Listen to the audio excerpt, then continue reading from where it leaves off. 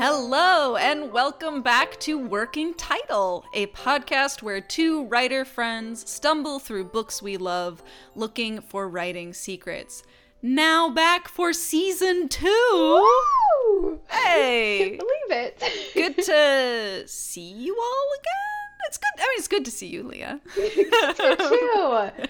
Good to hear from you. Good to see that, we do see those numbers of people listening, so...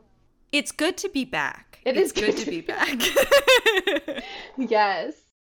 I am Dana, and this week in my writing, I am discovering the true joys of creating in different mediums so that I can embrace the process of transferring over. I've recently been working on my work in progress a lot in just like by hand in notebooks, Ooh, yeah. which is good because it makes my brain feel weirdly like it's less serious or permanent than if I put it on a computer. But then the process of like opening the document and typing it all in, first of all, makes me feel awesome because it is a bunch more words that I don't have to think about as I'm typing in. Mm-hmm. It's also kind of like an editing process because half the time just typing that, you're like, oh no, why is that adverb there? Goodbye, I'm not typing that.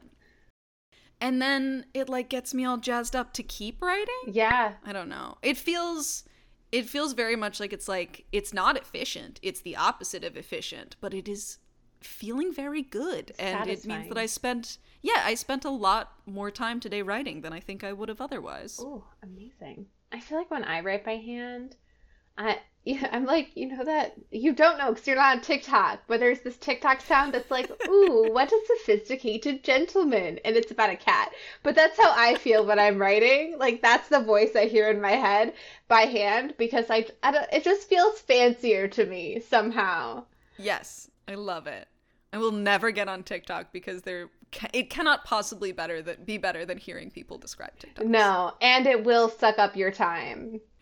Yeah, it's interesting trying to describe TikTok trends. It's a little test of my storytelling abilities. And speaking of hello, I am Leah, and I was actually just talking to Dana about this today. I printed off a bunch of my novel, and the kind of, it's not so much an outline as like a jumble of thoughts. So I printed that out, and I started writing and trying to organize it. And this story makes me feel like I am a baby who has a tenuous grasp on object permanence and is just starting to understand shapes. And so, you give those babies that little block puzzle where, there's a star-shaped block and a circle block, and they have to put it in the star-shaped hole and the circle-shaped hole. And I feel like I have all of these blocks, aka the pieces of my story, and I'm just trying to ram them in all of these different holes, and I can't even tell if they fit or not. And maybe, maybe I have the right piece in the right hole. I have the star piece, the star hole, but I'm holding the star sideways, so it's not going in. Like, it's really a lot of, like, me banging around and trying to figure things out, slowly realizing how to put these pieces together. Narrative structure, what is it? Boy, she's a complicated one. She is. But I love this metaphor. And look, it fits right in, right? We're here because writing should be more like wandering through a forest or playing with blocks. Yes. It's all about the discovery. Yeah. As long as I'm having fun trying to put the star-shaped block into the circle, you know what? Who can knock it? I'm not hurting anybody. Absolutely. That's what we do this for. It's supposed to be fun. Exactly. Well, thank you all for joining us. We are kicking off our brand new season with a flashback episode, which, for newer listeners, means we are discussing a single book that both Leah and I have read together. Today, we are talking about The Girl Who Drank the Moon by Kelly Barnhill. I will attempt to summarize for those of you who may not have read the book or if you just want a little refresher. The Protectorate has been sacrificing babies to the witch in the woods for hundreds of years. But Zan the witch doesn't know why. On her journey to bring a particularly special abandoned child to a new family, she accidentally enmagics the child, and then accidentally adopts her and names her Luna and becomes her grandmother. As Luna grows up and her magic gets more and more dangerous, forgotten secrets begin to come to light. A council of authoritarian elders, a centuries-old betrayal, and a sorrow-eating witch hiding in plain sight. Ooh, I got tingles. Ooh. I mean, look, this is a hard book to summarize in some way because there are so many lovely little pieces of narrative that, like, you start to write it and you're like, oh, I didn't even mention the dragon, or I didn't even mention this part of the thing. But it's an easy book to write a summary for if you want it to sound cool and vibey, because the whole book is cool and vibey. Yeah, and it's also really interesting because the character who the title is referring to isn't, like, if you read the description, you would think it would be very actively following her. And she is central to the story, but not in the way of, like, a traditional protagonist. Like, it's very much this multi-perspective. Yes. Where you're getting all of these pieces, and Luna's a little bit at the center of why the pieces are coming together the way that they are. Yeah, she really is, in some cases, more of a catalyst than, like, the focus of the narrative in the way that you would typically expect. You know, this is a middle grade novel. This is very much like a growing up kind of coming of age story. But instead of sort of doing that thing that you see a lot in those kinds of stories where you pop down in the head of this one character who's navigating that growing up process. Here you spend a lot of time with Luna, but you spend a lot of time with Zan. You spend a lot of time with some of the fantastical friends that Luna has grown up with, including Glurk, the swamp monster, and Firion, the tiny dragon. The perfectly tiny dragon. The perfectly tiny dragon. And then also with a bunch of the people in the Protectorate. Antane, who's sort of our closest thing to a hero from the Protectorate, who's trying to learn what's going on and stop this sort of horrible tradition of giving up children. And then, some of the more villainous characters in the Protectorate, including the Elders and Sister Ignatia, the Sorrow Eater. Great names. So first up, Leah, you chose this book for us. What made you choose it? What made this one of the books that you wanted to dig into again and dig into in this format and, like, try to pull out writing lessons? Yeah, I mean, I love this book. It's heavy on the whimsy, which draws me in immediately. But really, why I wanted to read it again is linked to its narrative structure. And you just heard me talk about how that's something I'm struggling with. I think it's the way that Kelly Barnhill manages to bring together all of these different moments from all these different perspectives from these different characters. And you have this kind of layered mystery throughout, and how they all, it's the classic story of, like, you're following all of these characters and you're like, they have to converge at some point. And then they do, and you're like, whoa, I think it's such a rich story. There are a lot of layers, but it feels so light. Yeah. No, there really is, like, there's something that I usually associate it with poetry, when you're like, there's such density of meaning, but just like a lightness in, I don't know, in just the feel of the thing. It feels like you almost kind of just float through the story. And I also love its subversions. Not just once, right? Because in the beginning, you open with a story about the evil witch who takes away the babies, and then cut to the witch, and the witch is like, why do these idiots keep leaving a baby out here? That definitely was one of the things that, when you talk about narrative structure, that I found really interesting, especially about the beginning of this book. It felt a little bit like a twist on the classic improv rule, right? If you're doing improv, the classic rule is you have to yes and whatever anybody says. Somebody says something and you're like, that's true, and also this is true. And the first, 4 chapters of this book are no and, or no but. Like, we start out, the first chapter sets up the story as there's a terrible witch. This is a story about a terrible witch who requires the sacrifice of children. And then the second chapter is no, this isn't about a terrible witch, it's about a terrible tradition. There is no witch. This is all just created by these authoritarian dickbags.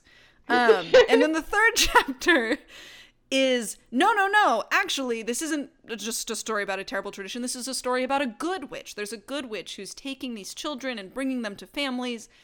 And then the next chapter immediately says, this isn't just a story about a good witch. This is a story about some sort of forgotten sorrow. Yeah. But truly, like, each time you feel like, oh, okay, you've set up the narrative. I know what this story is. The next chapter says, well, actually. Is it really, though? Is it? Yeah. Even the parts where, like, you know, they set up Zan as the good witch, right? And for most of the book, you're just kind of like, yep, Zan is just doing her best, TM, you know? And it's not until the very near the end where Zan is like, wait a second. Why didn't I ask myself why they were leaving babies out in the woods? So you spend this whole time, because I think it's also like fairy tale stories train you to be like, yeah, of course. You know, she saw a baby in the woods. She took the baby and took care of the baby. She's good. That's it. End of story. And Zan was doing that partly because of like her own trauma and her own forgetting and her own sorrow and not wanting to face that. Yeah. And she has to come to reckon to that. I feel like so many of the characters have to reckon with the things that they had forgotten on purpose, almost the things that they didn't want to face. They have to face it and recognize their part in it, even if it's something as small as, yes, I did a good thing for these babies, but why didn't I ask myself why they were there in the first place? Yeah. I'm really glad that you brought up the forgetting and the memory, because I feel like that's definitely a really consistent theme throughout the story, and one that definitely jumped out at me, because if you just pitch to somebody, you were like, I'm gonna write a book, and they were like, cool, sounds great, love the vibes, how are you gonna move the plot forward? Like, how is the plot gonna develop? And if your answer was, well, the characters already know all the relevant information, but they've forgotten it, and at various points throughout the story they will remember it, it would sound like a terrible idea, right? It would sound deeply contrived and ridiculous, but it manages to, one, be a really interesting and effective storytelling mechanism. And it leads us in different directions, right? Like, some of the first times we see Zan sort of grasping at some of these memories where she's like, sorrow is dangerous. I don't remember why. And I'm sitting there where we're still hearing stories about the terrible witch and the volcano and the horrible thing that happened that broke whatever was once good here. And I'm sitting there like, was Zan once a bad witch? Like, is that, we don't meet the actual bad witch until like page 80 something, like pretty far in to this book. And it creates all these different opportunities. But it definitely, like, having so much of the plot be your characters already know a lot of the answers, but they don't remember them, sounds so contrived on paper. But in this, it also managed to support the themes, because so much of this story is about all these different characters dealing with sorrow and grief and trauma. And that is so intimately tied with the ways that we can't forget things, or the ways that we make ourselves forget things that are too painful to hold on to. And we just get like a whole spectrum of that, of people remembering things that they shouldn't or couldn't, and forgetting things that they shouldn't have, and trying to hold on to all of that. I mean, it's not just forgetting too. It's also like future, like thinking about the future, thinking forward, because that's part of what the sorrow sometimes can rob you of. Like, if you don't feel like you're in a place where you're empowered to change something, like, A, it's easier to forget and just put your head down, but B, like, you lose that ability to imagine this other future. And that's why I think in some ways the story of Luna's mom is so interesting, because there's so much of it that is about cultivating hope and listening to the hope, because all of the other protectorate parents who lost their children, like, yeah, I had visions of the child, but there's no use changing anything. And for a while, Luna's mom is kind of sometimes thinking that. I mean, she's also being gaslit, like, a lot every day. Yep. But she's listening to that voice, and it grows stronger and stronger. And I think she's a really interesting foil to Sister Ignatia. 100%. Like that's definitely, you know, we meet Luna's mom initially, and my sense was that this was going to be a very brief, almost throwaway character. You know, this like powerful first scene where, you know, her child is taken from her against her will. And she puts up a fight and everyone's like, how dare, we don't fight here. We just give in and we sit in the sorrow. And yeah, and she's taken away to be gaslit and held captive for years. I sort of figured that was going to be, you know, what happens to a lot of parents in fairy tales, right? Like, okay, now the child lives with Zan, her adoptive grandmother, and we never hear about Luna's mom again. And instead, she is persistent. She's learning how to cultivate hope. She's finding all sorts of other, like, magic in the things that she refuses to forget.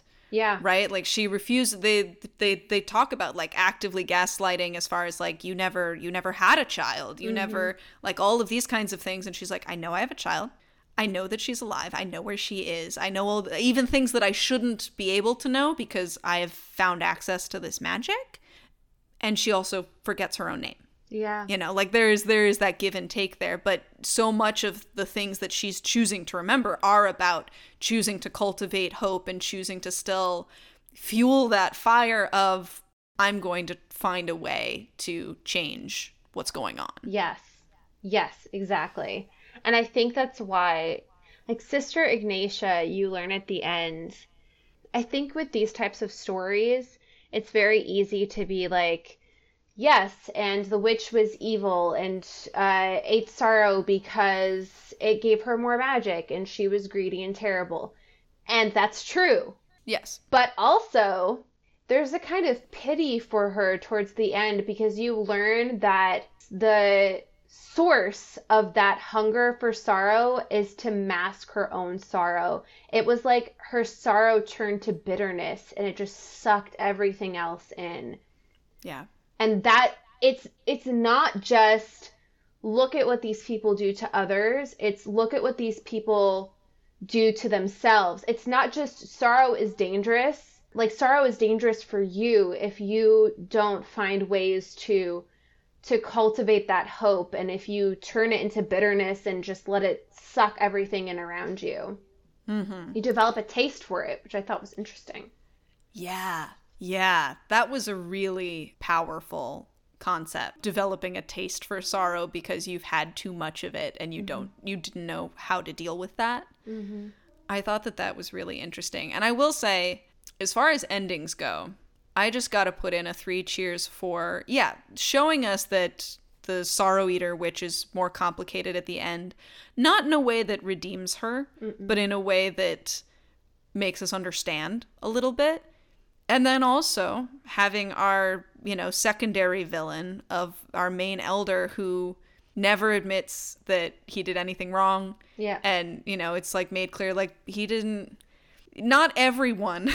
Some people are just bad. Some people are just in it for all of the worst reasons. And he still got to be a complicated character in that, like, we know he cared about his family. Yeah. He also tried to get that family member murdered for his own purposes. So, you know, give and take here. But, like, I think there's sometimes, right, like, there's a weird thing that we can do sometimes in all kinds of stories, right? Not just, like, stories for younger audiences where we either make the villains so flat and implacable that you're like, well, of course they're evil. And you're like, well, you're never going to recognize villainy in real life because real life villains don't look like that. They are complicated in different ways. Or it's like, no one's really evil. Everyone's just sad. And it's like, well, that's also oversimplified. And I feel like this was something that I feel like I really enjoyed about this book as a whole, is that it found a really interesting way to play in nuance while still being whimsical. Yes. Like initially when we talked about this offline, you were like, "Oh, I'm glad that you enjoyed it. I was worried it was going to be too silly, or that you would feel that it was too silly." And I think, one of the things I loved about this, I definitely thought it was going to be one of those books at first because Zan goes out and talks with her friend, the swamp monster, whose name is Glurk.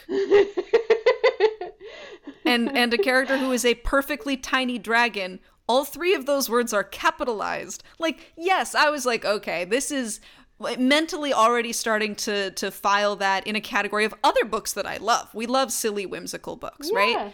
But I was already like, okay, this is sort of in the, you know, the narrative tradition of like the Phantom Tollbooth, right? Of like delightfully silly, definitely is saying a thing and saying a thing that's valuable, but like in that sort of, you're just going to sort of read it like, love this, amusing, moving through.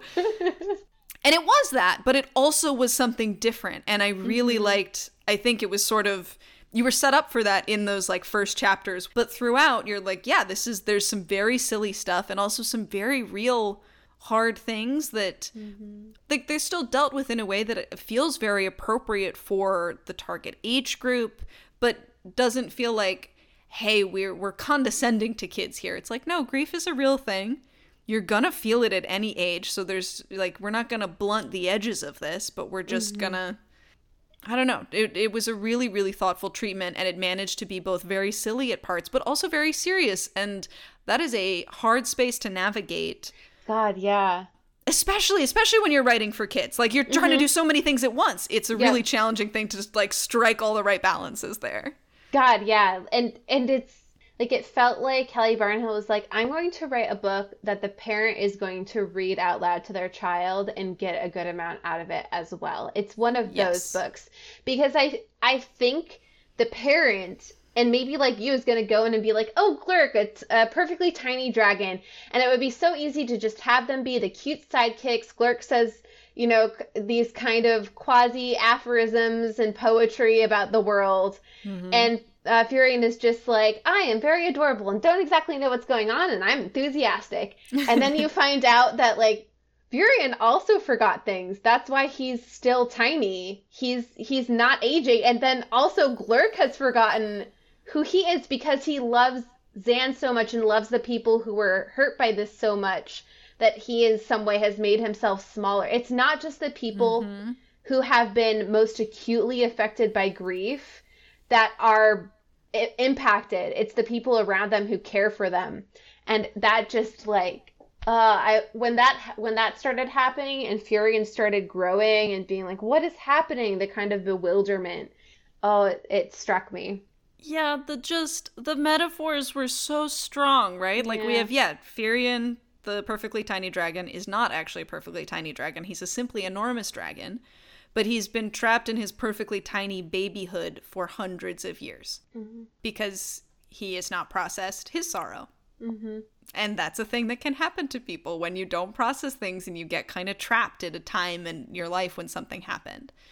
And yeah, I think like you're right. Like Zan forgot, but I think what you were talking about the kind of losing sight of the future, Zan kind of does in a different way. Like we see that she doesn't plan well, even when, you know, for much of the story, as soon as Luna's magic starts to manifest, she's like a very small child, can't control it, can't even really understand what's happening. And Zan realizes this is super dangerous for her and everyone around her, and goes to figure out a way to basically like put the magic in stasis until Luna's 13 and has a little bit more of like an ability to learn stuff and figure it out. And it goes awry in that it turns out that for that period until Luna's magic comes back, she can't even see it or hear about it or recognize it. Like any signs of magic just kind of make her sort of comatose, which is another way that people can react to trauma and grief. But Zan is also, as soon as this, like she realizes this, she knows what's going to happen, and then immediately starts saying, but maybe it won't. Yeah. Right? Maybe this will be fine. Maybe Luna's just doesn't have magic now. And, you know, because part of this is also that Zan's magic is going to run out when this happens, and that will probably be the end of her life. And she's like, maybe I won't die. Maybe I'll get to hang around and explain everything to Luna. Maybe this is just, Luna's just like this now. And sort of refuses to think about that future because she's so focused on, we don't think about the past. We don't think about the future, because all of that can be sorrow, right? Like thinking about tragedy that's occurred to you, but also worrying about possible tragic things coming towards you over time. It really was just pretty magnificent to see such a variety of ways that people respond to tragedy. And again, we still see that with Luna's mom responding in a really interesting way. Antane as well, responding to physical trauma that he's experienced, and then he's more active in terms of, he gets more involved in the later half of the story because he is about to have a child, and his child is going to be the youngest one and the one offered up, and he sort of goes out into this fight to prevent future sorrow, but it's just such a lovely tapestry. What's interesting about Antane is it's all linked to this guilt he feels about, he, maybe not super actively, but he participates because he is a witness to it in taking Luna away. Yeah. And that impacts him for the rest of his life. And he spends a lot of his time being like, I don't know what to do. I feel terrible. This shouldn't be happening. And so he just kind of buries his head in the sand. He's like, I'm going to find ways to slack off and not do the thing but I know it's going to continue to happen. And that weight of that guilt. Yeah. How do you respond to seeing sorrow and also being complicit in causing tragedy and trauma? That has a different kind of impact too. And then I was also thinking about with Zan, how trying to protect the people you care about from sorrow, or even protect others from them in some ways. Like when you just don't know how to handle it. You're like, I don't know how to raise this child and keep them safe and everyone around them safe. So I'm just going to wrap them in this protective bubble. And that does damage too then, right? Because you're preventing... In this case, you're preventing Luna from knowing things about you and about her and about the world because of your own fear and your own sorrow. And that's something that I'm exploring very deeply in my own writing. So I clocked that right away. I was like, I know what this is. Yeah. And I love it. And I think it's something that, like, as a parent, when you're caring for a child, it's tempting, especially when you have your own trauma that you're dealing with. So, I mean, there's obviously the aspect of it's a 5-year-old who doesn't understand, magic. I remember in the beginning, this is one of the cutesy parts, but also kind of the catalyst to, again, the sadder parts where Zan is like, maybe we should put this protective magic bubble around her. And Glurk is like, oh, I can't. I'm older than magic itself. I can't be affected by magic. And then Luna, a 5-year-old, is like, Glurk, you're a bunny. And Glurk is a bunny suddenly. And he's like, wait a second. This is a lot. This kid has a kick to her magic. Maybe we should. Just true polymorphing all over the place. Yeah. Yeah. No, it's a whole thing. And that is very much the catalyst for, okay, that's serious harm that you can do to someone without any awareness, without any understanding. Yeah. The ability to just work all of those themes into different characters that manage to still feel so whole and separate in different ways, I feel like is definitely stuck out to me here. The skill in this book and the care. I think about Antane a lot as well. And I think about the scene with Luna's mom where she kind of rains fury down upon him. Yeah. And in some ways, to me, I don't know, this might be like me reading too much into it. Like, I'm like, all right, I'm going to write a literary paper on this. But like, it's this like physical manifestation of his guilt and complicity that he has to carry with him forever. And what I love about his story is he could have reacted but with anger at Luna's mom, at Adora. He could have been, he could have been like, I didn't deserve this. But his reaction instead is like, no, I was a part of this and something's going to change. First I'm going to completely remove myself from society. And then when it's affecting him and his wife, who's also a very interesting character, he finally decides to take some action. But Athene in some ways is more action driven than Antane is, like more overtly like, no, I've had enough. Whatever this is, no, none of this anymore. Yeah, truly a beloved and a character we see the least, but I'm like, wait, I wanna know more about you. You seem great. Seems amazing. Good on you, Antane. A+ wife finding skills. Right. Yeah. The first thing you did right. Congrats, buddy. Truly, truly. I wanted to talk about, too, you're sort of alluding to when she is in captivity and is sort of discovering her powers, Luna's mom starts making all of these paper birds and sort of thinking about the world as paper that she can sort of pull things out from the cracks and just like make stuff happen. And it definitely occurred to me, you know, reading this book as we are for writing lessons, how much like some of it is like, oh, it's right there. Kelly Barnhill was like, hey, how about we just have Luna's mom give you writing advice about how, as she's sitting there and like truly there's like quotes in there where she's like, the whole world is made of paper. The world can be anything I can write on paper. And I'm like, I see you. Which feels very much like it's speaking to the writer. And then also the character of Glurk, who is a swamp monster.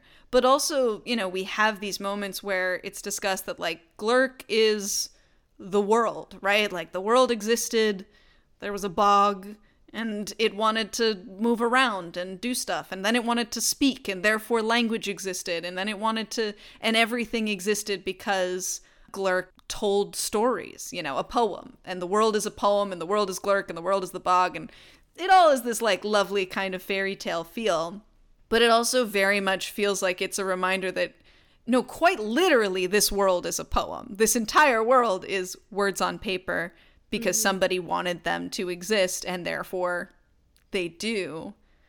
You know, we've talked a lot about, like, the difficulty in remembering that writing is not just supposed to be, like, a hard thing you slog through because you have to get X number of words and chapters done. It can be hard sometimes to remember, like, the possibility and the joy and the creativity. Mm-hmm. And this felt very much like it was a direct reminder of, like, yeah, you just get to pull stuff out of the cracks of the world because you're writing it on paper.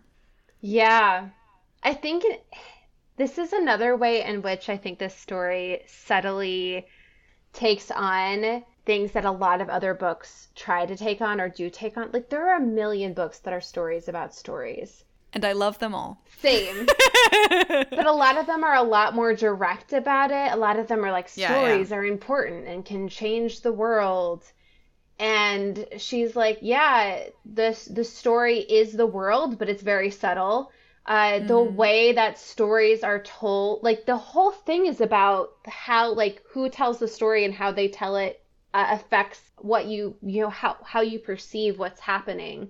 And also how stories can change on their own and with the design of other people, about who controls the story and what that means and how they censor stories even. It's a very powerful part. I think, what you're talking about too is throughout the book, we get these occasional chapters that are stories from for most of the book, anonymous parent to their child about the witch and what happened. And none of them are right, you know, but they all have these different pieces and kernels of the truth all kind of mixed up there in a way that, you know, at first is sort of like explaining why this horrible tradition exists and why, you know, these people go along with this incredibly painful yearly process.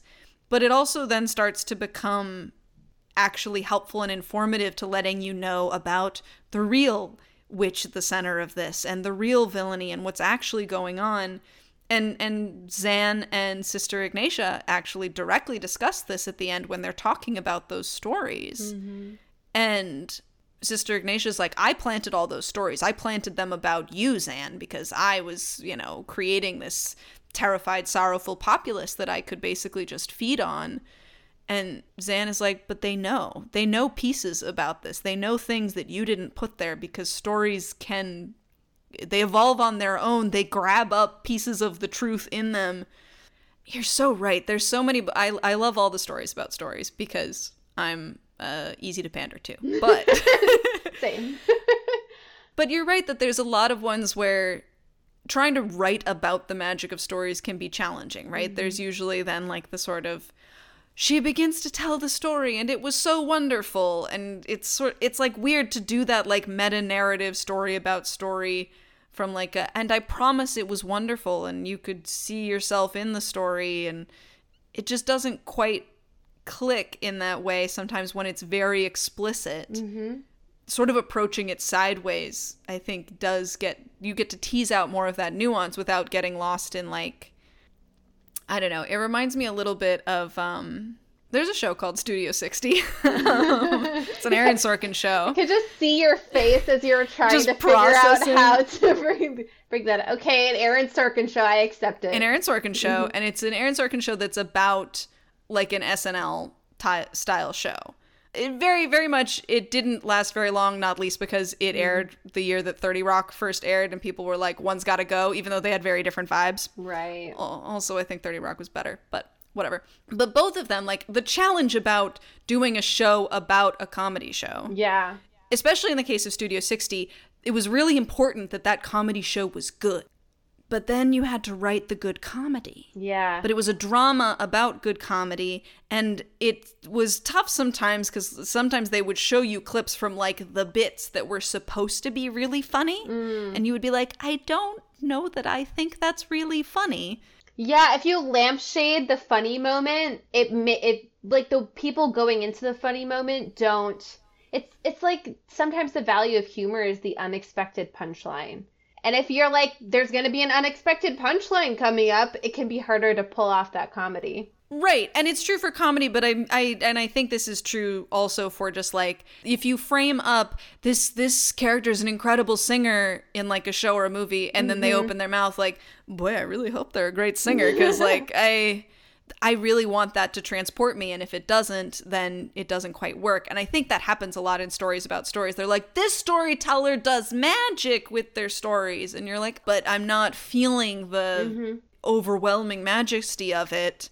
Yeah, I think in some ways this book is a masterclass in theme, in like how to weave your theme in with your plot. They're just so closely connected. And I felt as well that sometimes you read a book and you can tell that there's a kind of scene filler. Yes. I didn't feel like there was any of that in this book, really. And there's some moments where in the beginning, this is part of what I think makes it so powerful. There are some moments in the beginning where you're like, yeah, this is just a silly moment.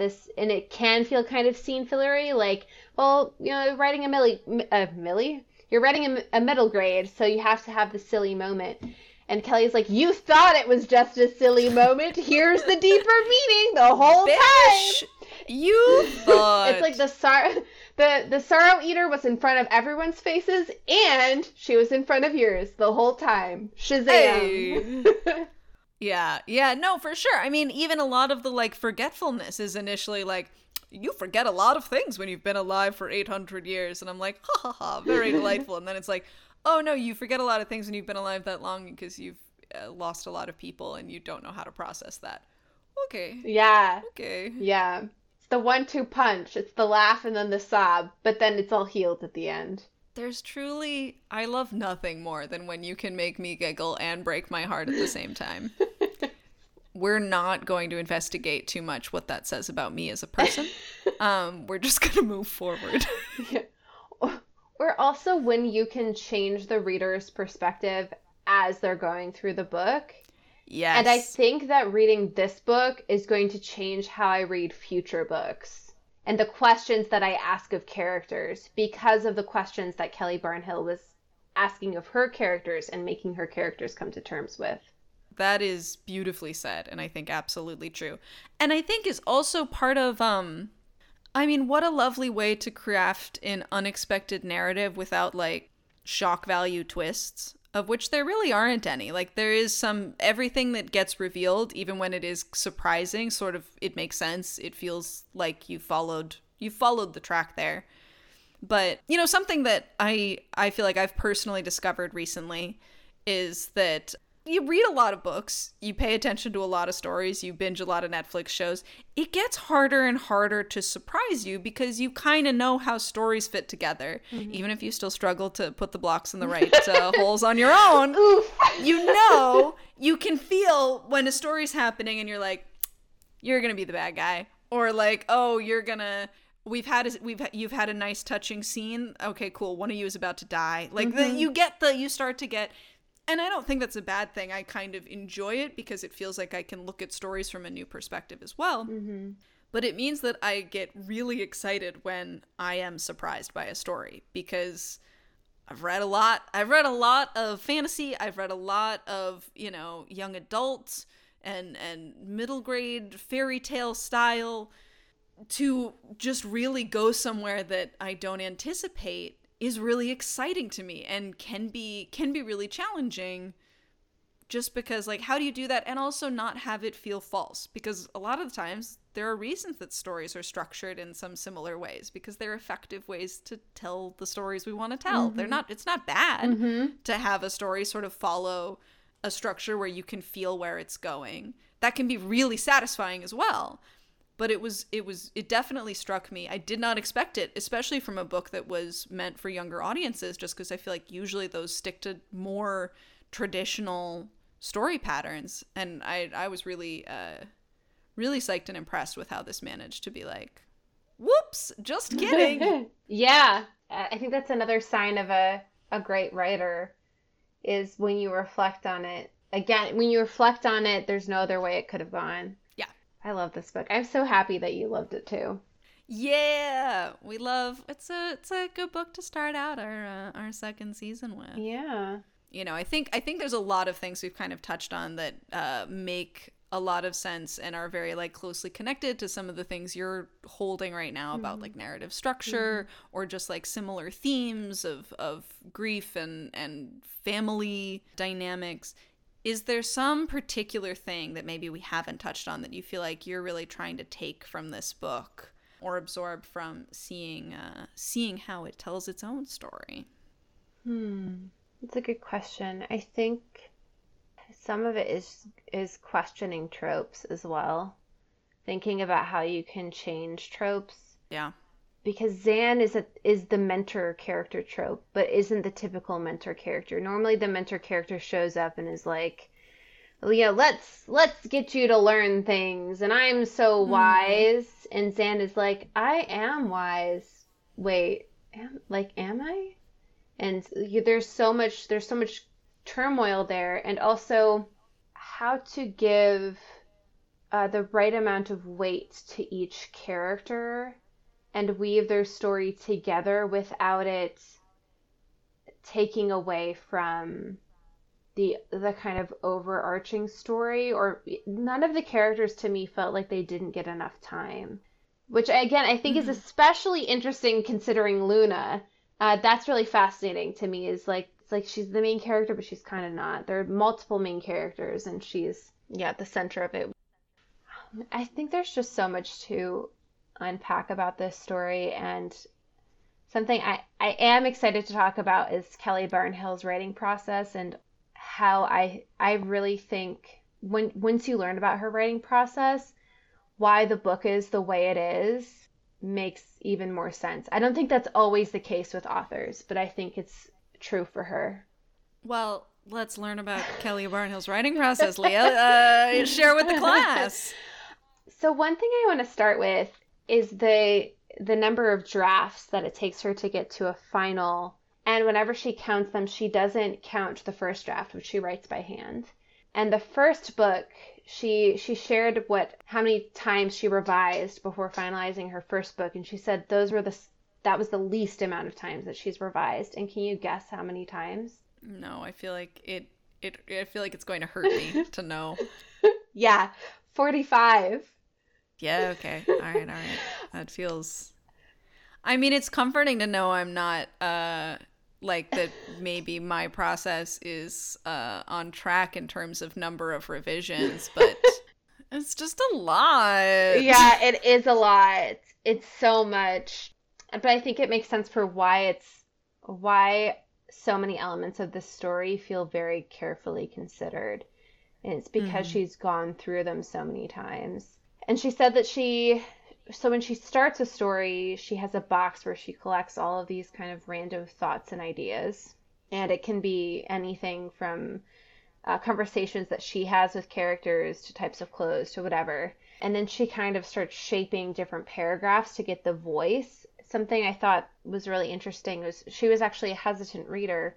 Her first engagement with stories was through oral storytelling. First telling stories to her little siblings that she had to watch, but then also reading stories out loud. And so for her, the sound of a book, and she said this is particularly important for middle grade because a lot of younger readers, they're still saying the sentence in their head as they're reading it. Yeah. So the sound is a lot more important. So even now she'll read stories aloud a lot as she's writing it, which I really, really loved.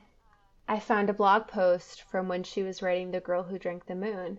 And in the blog post, she was talking about how actually, and she said this in other interviews, she's thought about giving up writing so many times. And part of it is that it never gets any easier. She said, I think a lot of writers give up because they think it'll get easier and it doesn't.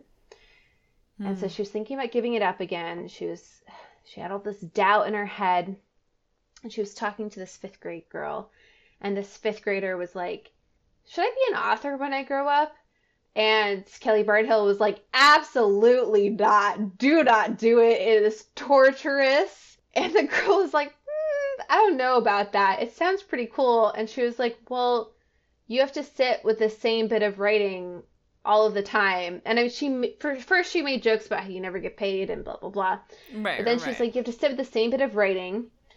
And you have to think to yourself, either this is good or it's terrible. And I don't know which one it is. And the worst part, she said, and the worst part is that most of the time it's terrible, like almost all of the time. But that's part of writing, is you have to write the bad stuff first, and you have to spend so much more time with the bad stuff than the good stuff. And the 5th grader was like, she was like, yeah, Kelly was like, yeah, it really weighs on you after a while. The 5th grader was like, I don't know if your stuff's so bad. Tell me about what you're working on right now. And Kelly was like, yeah, well, I'm writing a story with a perfectly tiny dragon. And the 5th grader was like, that sounds amazing. Just keep doing that. And Kelly Barnhill was like, wait a minute, I actually really like this. And she made a list of all the things that she likes. And I feel like it goes back to like finding joy in the process. That's something that she really emphasized. And getting rid of should, like I should be published by this time. This book should be finished. I should be writing in this way. And just doing it how it happens, kind of letting go. She went to school initially for medicine. And when she was very young, she thought she was going to be a doctor or a nun. So she studied creative writing, and then she graduated college, and she said all of the words that had been flowing through her kind of just dried up. And some of it was that she thought her motivations maybe weren't right. Like she thought she was going to be a poet. And she said later on that Glurk in some ways led her back to herself about how characters can lead you to the center of you. Like on one hand, writing is a skill and you're building the skill. But on the other hand, as you're writing things, you're revealing parts of yourself, which I thought was really poetic, very fitting. But at the time she was like, I'm going to be a poet. I'm going to win awards. I'm going to be great. And she just couldn't write. And I think some of it was the pressure.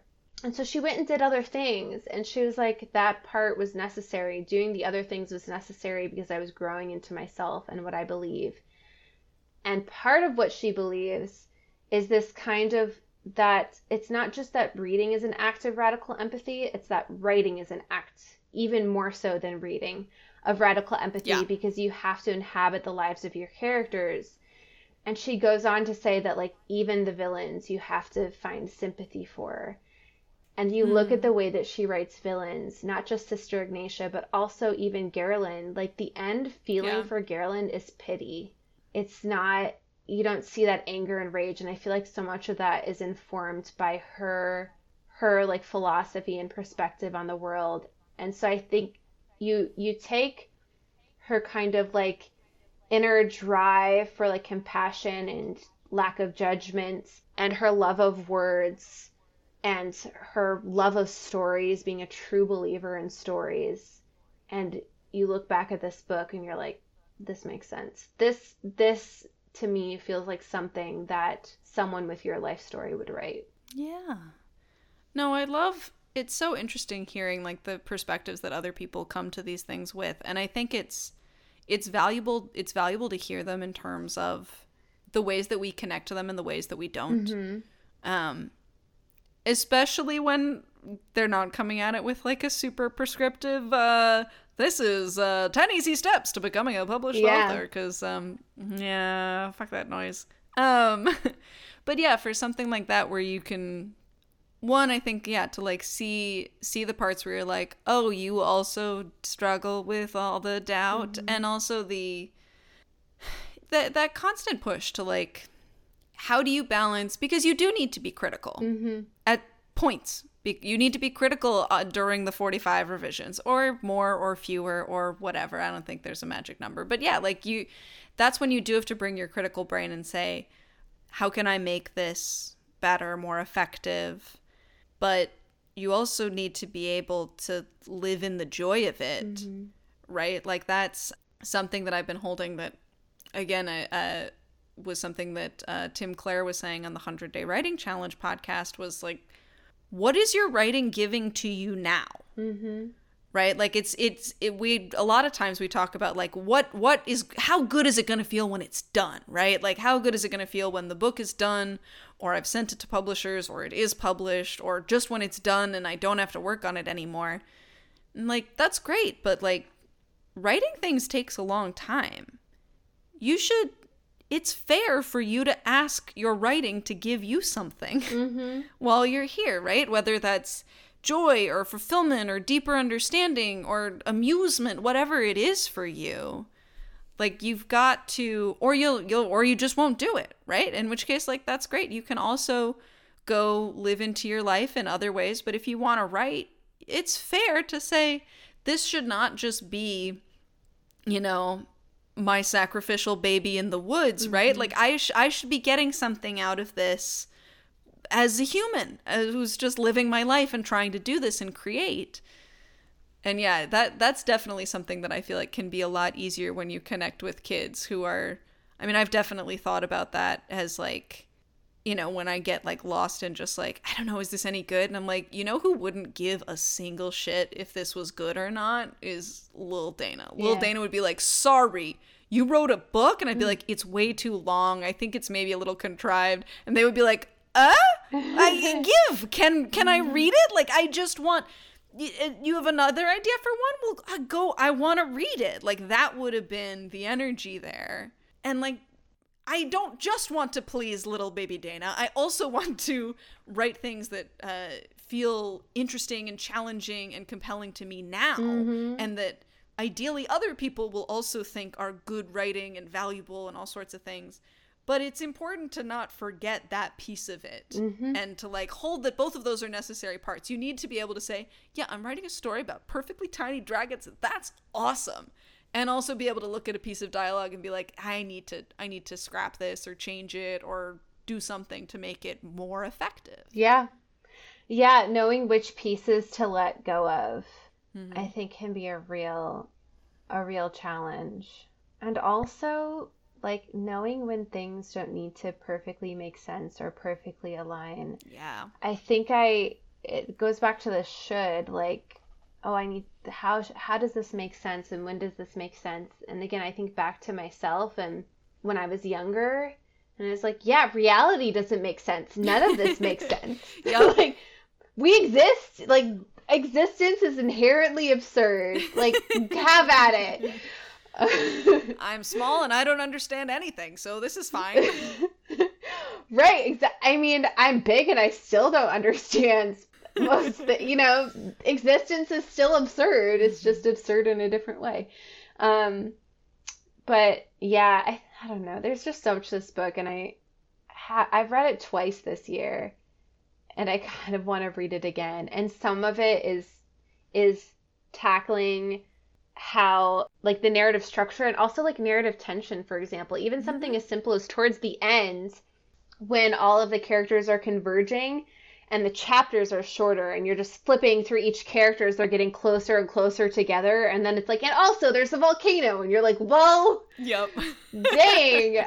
There's something about the physical structure, but then there's also something, she was talking about our process, and it's the classic, like, how do you write characters like this? How do you develop a world like this? And she's like, I don't know, it's very intuitive. Like, some people have this very cerebral, organized way of doing it, but I'm just kind of like, this feels and sounds right.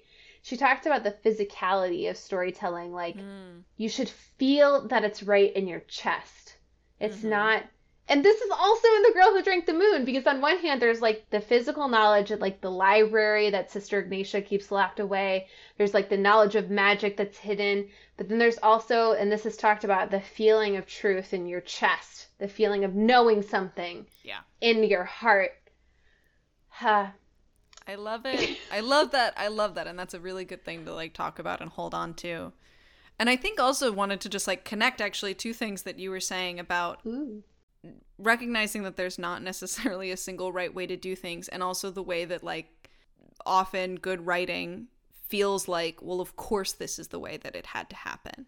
Mm-hmm. And I think that that can be a hard thing to hold as a writer and a reader, and the duality there of recognizing that while that is a wonderful thing to strive for in terms of how your writing hits a reader, that's theater, baby. That's all. Mm-hmm. Just that's the you know, the sleight of hand. It could have gone infinite numbers of ways, and would also, I think, like that's part of why there's infinite numbers of good stories, and not just like this one is the right story and the this rest is are the story. Yeah. But it's that can be hard to remember sometimes when as a reader you can just luxuriate in, of course this had to happen. And you don't see the writers sitting there staring at the 800 paths that the story could take, and probably could be just as good in different ways, right? The process is not finding the one story. The process is finding which story you want to tell right now and how you can do that best. Yep. But like, it is one of those things that can be, you know, you talk about like, you definitely have seen published authors be like, y'all, if you could see the draft I sent to my agent or my editor, like, please don't judge your work before it hits an editor against published work that has been through a team of people helping to make it what it is. And like that I think is part of it, but also just reading a finished product, you don't see all the different choice points. Yeah. It's so easy to then look at your choice points and say something's wrong. Where's the story? And be like, no, I'm finding it right now. Mm-hmm. And also about how the things that to you, because you spent so much time staring at it, start to feel contrived. Like, she was like, yeah, whatever, there's a dragon. The fifth grader was like, a dragon? You know, like, yep. When you spend so much time with that story, it can sometimes be easy to lose sight of the things that are magic, and also to doubt those things that are magic. Yeah. And something else that she wrote about, I wonder if I wrote it down. So she said that one thing that she loves is she gets to write about magic, or sometimes she writes about the real world and it feels like magic, or she writes about magic and it feels like the real world, and she enjoys these things. And it is all of these things are true at once. And the thing that you thought could just be one thing can be many things. So like it's not the element of your story that to you might feel in this moment contrived or maybe silly can be so much more than that, and probably is. And also isn't contrived for the simple fact that you love it and this is what you need right now. I had a conversation with my dad recently where I was talking about, I was like, yeah, I think sometimes like I struggle because I worry that maybe my writing is too self-indulgent. He was like, what? Of course it is. What do you mean? Like but that's not bad, right? Like what else are you doing if you're not? And I do believe there's a degree to which writing can be too indulgent to be enjoyed by other people, not too indulgent to exist. Like, yeah. But there also is value in recognizing like that desire that I have to be indulgent in whatever way that is, right? Like for me, it's often like, what if everyone just had really intense feelings all the time? Can I just really dig in here? Or whatever the thing is for you, it's extremely possible that somebody else has that exact desire and craving, right? Like we simultaneously can hold this like, oh, the thing I want to put is like too self-indulgent and cliche and basic, and it's like, so people will want it, is what you're telling me? Right, yeah. So it's popular? It's popular, and it feels really good and important, and people want it. Oh no. Like and it's a weird thing that you can lose sight of those sometimes. Yeah. There's nothing better than when you do like hand a piece of writing to someone and you're like, oh God, I hope you don't. And then they write back and they're like, this, I love this. And I'm like, I put it there because I love it. I'm so glad. But for a while you can just feel like you're just sitting there being like, oh, look at this. And be like, I should be doing something, you know, good rather than that delights me. And you're like, what? Yeah, and that's something else that Kelly Barnhill talks about is like she believes that self-doubt is toxic. And I could, because I just finished the book, as she said that, I was like, just like sorrow, it's the same thing. You know, I feel like I'm making connections to The Girl Who Drank the Moon everywhere. Like, Yes. on June 5th, 2014, you said this word, and it appears on page, 614 in the book. What does it mean, Kelly? Anyway. No, there's for sure a version you could write of, instead of a sorrow eater, a doubt eater, who just then Ooh, becomes. yeah. In fact, hold on. I think we just invented cynicism. I think that is every dude I went to college with when it was like, I know better than to hope. Cool. Have fun. Good for you. I know better than to try or care or hope for anything. Certainly not to, create. Try to make anything happen. It's like it's Yeah. the same sort of apathy it can lead you down if you're not. And actually listening to her talk about writing and the things that she had to learn about writing, I was also reminded of Gail Carson Levine, because Gail Carson Levine was also like, that's the reason why I had fun with writing is because I didn't place the same pressure on myself that I did in my other artistic pursuits. Yeah. And that's like the worst. Yeah, I think, unless there's anything else you want to touch on before we wrap, I might wrap us. Wrap it up. All right. Thanks so much for wandering with us here on Working Title, and for joining us as we embark on our second season. We are so excited to share what we've got coming up. You can follow us on Twitter at WorkTitlePod for sneak peeks into what we're reading next, and to let us know what you think about Tiny Dragons and Sorrow Eaters. Thank you so much, and see you all next time. Bye. Bye.